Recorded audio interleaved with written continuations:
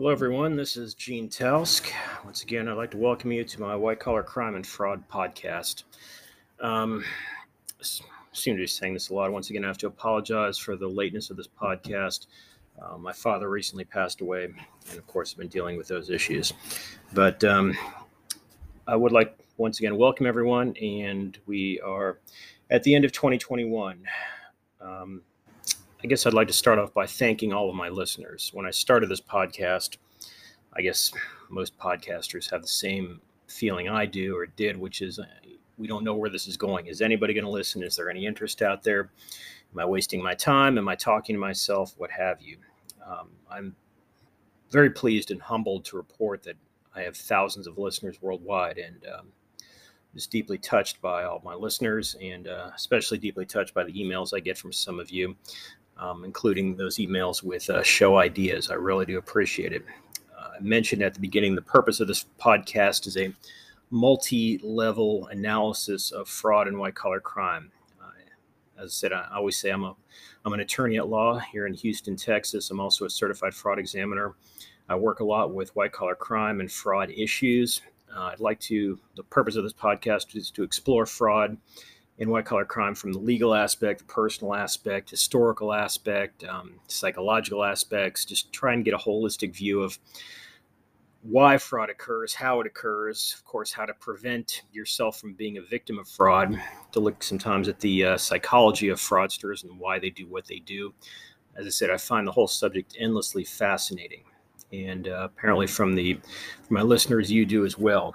I'm very glad and happy that my listeners get some enjoyment from this podcast and hopefully learn something as well. This is a labor of love, and as I said, I enjoy doing this. So as we approach the end of 2021, I'm going to, since this is the first year of the podcast, obviously, I'm going to start what is going to become a tradition for this podcast and review some of the major fraud news from the year. And I'm also going to spend a few minutes talking about Enron 20 years on. As I mentioned, I'm a certified fraud examiner, and twice a month, or 6 times a year, there's Fraud Magazine, which is published by the Association of Certified Fraud Examiners, and there's a fascinating article in this magazine this month by the November-December issue by Sharon Watkins. Sharon Watkins was the whistleblower at Enron. During the time I worked for a firm where we represented Ms. Watkins. I've had the honor and pleasure of meeting her on a few occasions. I believe that Sharon is an extraordinarily brave individual who took the steps necessary to what turned out to bring down at the time one of the largest fraud operations in the world. As a result, Enron, which at one point was the 7th largest company in the United States, fell with tragic consequences, of course. But even today, 20 years on, those consequences are still being felt. So we'll be talking about that for a few minutes in our end of the year podcast. Next year, I do have a few surprises. The podcast will become a little more professional. I won't just be recording this with obviously a bad microphone. I plan to invest in a better microphone, so we have hopefully better pickup here. And also, I plan to do some interviews with some people who I believe are very important in the fight against fraud and have some valuable analysis. So look forward to that. My goal is to make 26 podcasts next year. I'm just going to abandon the idea of making twice a month. My schedule is too unpredictable to say I will make 2 podcasts a month, but I think it's much more realistic to say I will make 26 podcasts next year. Excuse me. Sometimes those podcasts will be maybe twice a week with a big break in between. Sometimes those podcasts will be jammed together after a long pause, but I think it's a bit more realistic than to simply say I'm going to do this twice a month. As I said, my schedule does not permit that. So with that being said, let's move forward and talk about some of the biggest news in the fraud department throughout the year, and some of the frauds that were maybe headline is too strong a word, but certainly frauds that got noticed throughout the year. And one of the more interesting types of frauds is called synthetic identity fraud. Synthetic identity fraud is like identity fraud, but in this case, some information is stolen from an individual, but some information is fictional. So, for example, the name can be fictional, but the address is stolen in order to get clearance from an organization, basically to get money from that organization, or open up fake bank accounts, what have you, so that money can be taken from a person's account. And it is one of the greatest It is one of the more growing trends out there in the fraud industry. And unfortunately, with synthetic identity fraud, as the name suggests, unlike stolen identity fraud, which takes some work in that you're stealing the entire identity of a person, their name, date of birth, possible social security number, where they live, where they work, what have you, to create a fictional account. Synthetic identity fraud does not rely on that much work. As the name suggests, you're simply taking part of information and making up the rest and hoping for the best in trying to get access to somebody's account based on partial identity fraud. And of course, that is a danger that's out there. It just goes to show you, of course, that the battle against fraud is always ongoing. There's always going to be people who really are skilled at inventing new ways to engage in fraud to rip people off, and people who are trying to prevent that. So what's an easy way, or it's easy is perhaps once again too strong a word, what is a way to fight against this? Well, once again, I've said this before, but it's worth repeating. Make sure each of your online accounts has a password. Please don't use the same password for all of your accounts, or even a majority of your accounts, or even two of your accounts. For every account, please have a separate online password. Now, of course, I realize that sometimes can be a pain, as we usually have in today's day and age, a great number of accounts, bank accounts, shopping accounts, what have you, online accounts for platforms like Facebook and Twitter. Then, of course, there are gaming accounts for multi-level playing online. But once again, the old adage that an ounce of prevention is worth a pound of cure applies here. Take the time to have a separate password for each account and change it often, and that way much of this can be avoided. The next issue with fraud, which seems to be growing and certainly was a noteworthy this year in 2021, is worthless cryptocurrency. Now, at some point in 2022, I'll be doing an episode, or maybe several episodes, on cryptocurrency. Cryptocurrency is going to be with us for quite some time, and it's worth looking into. And because cryptocurrency is both new and exists online, the potentials for fraud and for people to be taken advantage of are endless. And cryptocurrency, worthless cryptocurrency, is just that. Currency which has no value and is never intended to have any value. There are cryptocurrencies which come and go literally every day of the week. So sometimes it's hard to determine what is a true cryptocurrency, what is a false cryptocurrency, where is this cryptocurrency going? Well, unfortunately, many times there are more questions than answers. Cryptocurrency is a product of the information age. If we didn't have the computing power that we do now, we wouldn't be talking about cryptocurrency. Or if we would, we'd be talking in a very limited sense. But cryptocurrency is going to continue to grow for the foreseeable future. There's no reason to think it's not. But worthless, when you have cryptocurrency that's worth something, well, obviously you're going to have cryptocurrency that's not worth anything. And the way to fight against this, of course, well, I wish I had easy answers, but I don't. But will require, if a person is going to invest in cryptocurrency, it's going to take some effort on the person's part to find someone, an investor, who is, for lack of a better term, fluent in cryptocurrency, is aware of it, and also is ethically honest. And that's, at this point in time, the only advice I can give. The problem with worthless cryptocurrency is sometimes people are paid in this cryptocurrency and they think they have money in the bank when literally all they have is zeros and ones, which don't amount to anything. And the next day when they try and cash in this cryptocurrency, it is worthless. So something to look out for. Now, this next bit of fraud news, which was sort of in the news in 2021, are short squeeze theories. And short squeeze theories are basically it's a type of pump and dump scam. I may have talked about pump and dump, but basically it's where a stock or something of value is talked about a great deal, that this is the way to go. This is the investment of the future. And unscrupulous investment advisors will talk this stock up or talk this something up, and then after it reaches a certain price, these investors will dump their holdings for a profit, of course, and everybody else is left holding the bag. And short squeezes, as they're known, or pump and dump, it's nothing new. I mean, these have been going on for decades, if not centuries, the pump and dump schemes. But one of the most important things to realize, or let me back up for a minute. An example of this is the GameStop pump and dump or short squeeze, which happened earlier this year, where suddenly GameStop's stock became incredibly valuable, which was unusual in and of itself because GameStop sells what we used to call hard games, such as CD-ROMs, cartridges, whatever. Most gamers nowadays, myself included, buy everything online off Steam, unless it's something very, very unusual. GameStop, however, has a niche market in these games, which you can find on platforms, or I should say on devices like a CD-ROM or on an IC chip or something like that.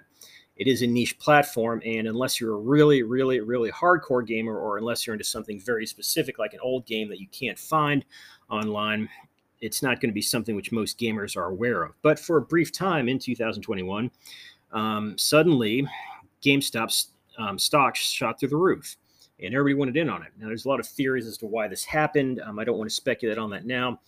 But once again, this is a classic example of pump and dump.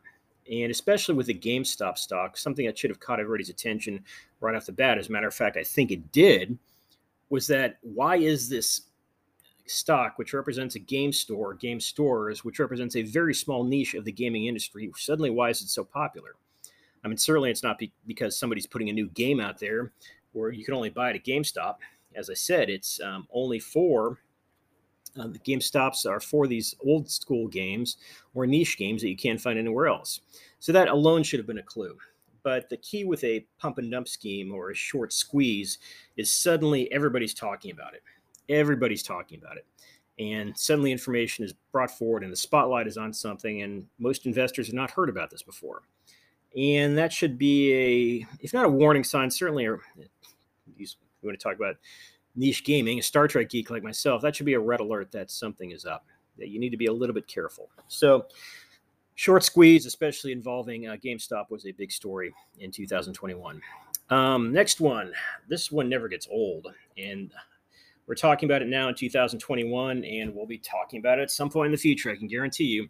Celebrity impersonator money scams. This is where somebody is impersonating a celebrity, and they're holding a special event or something, and suddenly a person who has no access to the celebrity is invited, like Elon Musk or some movie star or some TV star or some influencer on TikTok or what have you. And these people are pushing for an investment. Well, these are old schemes.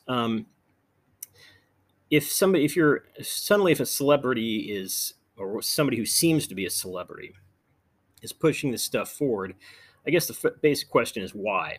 Unless it's somebody like the actual Warren Buffett or the actual Elon Musk, and you don't have to look too hard to find out if the person is actually investing in something, the actual Elon Musk or the actual Warren Buffett. But unless it's somebody like that, why would you listen to some celebrity investor anywhere? I mean, for example, Leonardo DiCaprio, I happen to think is a very good actor, and I'll go to see one of his movies, but I don't really rely on him for investment advice, and I wonder why anybody would. So if Leonardo DiCaprio came to me with some investment scheme, or suddenly my email was flooded with emails from somebody who says he's Leonardo DiCaprio talking about an investment scheme, once again, why would I be interested? What possible advice could Leonardo DiCaprio give me as an investor? And I think if you take a few minutes and just take a look at this and take a few steps back, you'd agree with me on this. This is one of those no-brainers. It's unfortunate, however, that celebrity impersonators realize that certainly America and possibly a great deal of the world is impressed. We're impressed by celebrities. If we're impressed by people who we see on the TV screens or on our computer screens or on movie screens all the time. And sometimes we think they may have something to offer us that they actually don't. It's just one of those things where if a celebrity, unless it's an actual investor, unless it's somebody who actually has made a great deal of money in investments, like I said, like Warren Buffett or Elon Musk, unless they're involved, I'm really not interested. It's not something I can really look forward to and say, yeah, that person really may have something for me. You know, if Leonardo DiCaprio wants to star in a movie, good for him. I may go see it, I may not, but I'm certainly not going to listen to his advice. And finally, of course, in 2021, as we are all aware, COVID is still with us. And so the last big scam of 2021, or I should say the last scam which has been making news was COVID-19 scams. And as I sit here and talk to you all, we realize that we're not through with COVID yet. We're on the Omicron variant. COVID will be with us for some time to come. And I think it's foolish to think otherwise. Now, I'm not going to get into an argument as to whether you should get vaxxed, whether you shouldn't get vaxxed, what have you, but certainly COVID is out there and you need to be prepared for it. And of course, whenever you have something like COVID, you're going to have scams such as COVID scams. Now, certainly in the United States, we had disbursements from the government based on COVID. A lot of people got relief from COVID based on government checks. And what happens with these scams, and COVID scams are no different from these scams that have been going on for a long time, phishers will send out emails or text or phone calls where they say, you need to confirm your personal information before you can receive your check. We have your COVID check waiting for you, but you need to confirm your personal information. So they'll ask name, the social security number, date of birth, what have you. And of course, that just goes without saying, you should not under any circumstances give that kind of information over the phone, over text, over email, what have you. First of all, if it's the federal government, and you can trust me on this, the federal government already has your information. What do they need you to confirm it for? After all, your social security number came from the Social Security office. Why do you need to confirm it? Your date of birth, before you could get a social security number, you had to give them your date of birth. So obviously they know your date of birth. For a stimulus check, where do you live? Well, the IRS already knows where you live because that's where your stimulus check, that's where your refunds are mailed to you if you have a paper refund. So once again, a little bit of common sense here. Just think through it. Why is the government calling you up or texting you, especially on an open line like that, asking for information? Whenever I call the IRS, when I'm calling on behalf of a client, the IRS is always making certain that I have the client's permission, and they don't ask me to give the information. Well, scratch that. Before I can give the information to them, they want to make sure I've identified myself as who I am. And the IRS agent will identify himself with a number where I can call back and verify it is this person. And also with the IRS, of course, they have certain numbers that they call out on. So the IRS will never call to ask you what is your social security number. They will call to ask you to confirm parts of your social security number or part of your date of birth or what have you. Once again, they already have this information, and they certainly will not text you and ask you for it. I wish the IRS was that open where they would text you on something. Sometimes it takes forever to get a hold of them. So once again, just use common sense. So as we wind down, the top 5 scams that I've seen this year and other fraud investigators have seen are the synthetic identity fraud, cryptocurrency scams, the short squeeze theories, the celebrity impersonators, and the COVID-19 scams, where somebody claiming to be from the government is calling to get your information over an open source like text or something of that nature. It doesn't work that way, and it never will. So with that in mind, once again, as we approach the new year, there will be scams out there, new scams, variants of an old scam, and these are just the highlights. Now I'd like to move on and talk a little bit about Enron. As I mentioned, this article in the Fraud magazine was written by Sharon Watkins, who I did have the pleasure of meeting on several occasions. And Sharon Watkins was the person who, as I said, was the whistleblower who brought down Enron. And in the article itself, there's 10 risk indicators, which looking back, it would be a big indication that something was wrong at Enron. But of course, at the time, nobody really thought much about it, or those that did really weren't paying the attention they should. And by the way, I want to mention something here, which I think I've mentioned before, which is that Enron was able to get by with a lot of what they did because a lot of people were willing to look the other way. For example, Andersen Consulting, Arthur Andersen. At one time, that was one of the top 5 accounting firms, and it's not around anymore. Enron was one of Andersen's biggest clients, and unfortunately, Andersen looked the other way when Enron was doing these deeds. Unfortunately, the attractiveness of trying to get money from Enron was too much for Andersen, and as a result, they enabled Enron to get away with a lot of this. The reason I mention this is because when a company like Enron does the things they do, there's other people involved, other individuals and organizations. So let's talk about these 10 risk indicators that, looking back on Enron, we see what they did. Um, so, for example, if one of the big things is that the CEO abuses his or her position in some way.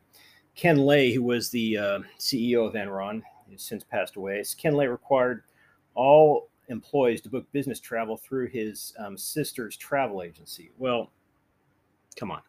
If that's not a conflict of interest, I don't know what is. But the very tone at the top, as the article says, was Ken Lay really, from his own doings, creating this conflict of interest so he could earn some extra money. That creates a terrible image for the company. Another issue that they have is stock option overuse. The compensation system relies significantly on stock options. Enron was famous, and now, of course, is infamous for using stock options as a way for people to get paid in bonuses. Well, the problem with stock options when they're tied up in one company like Enron, it's tied exactly to that, only to that company. And if the company goes bankrupt or if the company goes south, like Enron obviously did, well, there go your stock options. A good bonus system is diversified, so the person will get reimbursed or get bonuses from a variety of different sources that have nothing to do with the company's fortunes. And that's one of the signs that you are with a good company if they're diversified like that. One of the issues they had at Enron was called diffusion of responsibility. Employees cannot adequately explain complex transactions or accounting treatments without relying on highly paid outside experts, such as accountants, auditors, let's face it, lawyers, consultants who bless the transactions or accounting machinations. So if in Enron's case, for example, the complex transactions that were going on, a lot of times people were asking, what's going on here? How does this transaction work? Oh, ask Anderson Consulting. Oh, or ask our law firm or what have you. Well, if the person engaged in these trades or engaged in these activities can't explain what they're doing and they're relying on a third party, that's obviously an issue. I mean, of course, there are times when you need to call in outside counsel or need to call in third parties, but not for every day-to-day operations. That just doesn't make any sense. An active spin machine. The public relations department is very active compared to other competitors. And that just goes without saying. If they're trying to put a spin on what they're doing, well, that just seems a little bit weird. I'm going to talk about this more next year, but when it comes to investments, I have my own personal theory, but one of my theories is that if you can't explain to me in 2 minutes what the investment is, I'm not interested. I mean, even the most complex investments can be broken down to a very simple explanation. If it takes more than 2 minutes, then that raises my alarm bells. I'm not saying it's foolproof, but I am saying that it certainly worked well for me. And this goes back to this with Enron. They have an active spin machine. If some organization or some part of the organization is always covering for what's going on, that to me is a red flag that something unusual is happening. Another issue that happened with Enron were exceptions to the rules. Despite a strong written code of conduct and established internal controls, the organization may reprimand but not terminate ethically challenged but successful employees. So Enron was famous for having a very clear code of conduct as to what was expected from employees, and it was a very good code of conduct. Had Enron followed that code of conduct, the company would probably still be in business today. But when money is the only bottom line, when people are expected to bring in money no matter what the cost, and those well-written codes of conduct go out the window, that's a sign that something's up. If the desire for that company to make money at all costs is so important that everything else goes out the window, well, that just doesn't work. High executive turnover. If a company has high executive turnover, executives are constantly leaving, that's a sign that something probably isn't right. And towards the end of Enron's life, people are leaving left and right. Impeded communications. Methods for delivering bad news to the top are sketchy. Whistleblower hotlines are not active. The employer, water cooler talk, whatever, sometimes will hint at wrongdoing. One of the best companies, certainly I found, are the ones that want to hear the truth. I mean, as a lawyer, I've often told my clients the purpose of a lawyer is not to tell you what you want to hear, it's to tell you what you need to hear. And it's as simple as that. People pay lawyers, people pay me for my time because they want to hear it's not the truth, and certainly what I can tell them, I believe the truth to be. And sometimes that truth is hard. So if there's no way to tell the people at the top of a company what they need to hear, there's real problems there. A charismatic leadership masking malignant narcissism. The leadership at Enron was famous for its outright narcissistic personalities. Jeffrey Skilling was asked, "Are you smart?" And he replied, and I apologize for the profanity, he replied, "I'm fucking smart." You know, of course, if you rise to the top, most people have some degree of intelligence. But if that intelligence is matched with just unbelievable narcissism, which once again was clearly at Enron, there's issues there. The board of directors allows a CFO to enter into a conflict of interest. In this case, with Enron, the board waived the code of conduct to allow Andrew Fastow, the CFO of Enron, to become the general partner of an investment partnership that helped the company close out transactions that were taking too long in the marketplace. Once again, conflict of interest. And we talked about this with Ken Lay. If Ken Lay is willing to pretty much divert all travel to his sister's travel agency, there's a problem there. There's a problem. And finally, if the internal audit department is fully outsourced, in other words, a state of risk management, if the risk management personnel don't have the autonomy or authority to review things, then there's issues there as well. It goes without saying that if there's no internal auditors, there's no fraud examiners. So the company has to have independent fraud examiners and independent risk managers to once again tell them what's going on. If the internal audit department is fully outsourced where nobody can tell them what's going on, there might be an issue there as well. So these are just 10 factors that, when you look back on Enron, really played a part in Enron's demise and really sent the company over the edge. And of course, hindsight is always 20/20. But if once again, these 10 factors, and certainly not every company will have these 10 factors. Enron was just unusual, you might say, to have these. Even a company that has 2 or 3 of these is something which you might want to take a closer look at. Anyway, I notice I'm running out of time here. I'd like to wish everybody a very happy new year, a very happy 2022. Hopefully this COVID will start to see some light at the end of the tunnel here. And as I said, I thank everyone very much for listening to my podcast. It's glad to know there are listeners out there. And I hope to have some even better podcasts for you in 2022. Take care.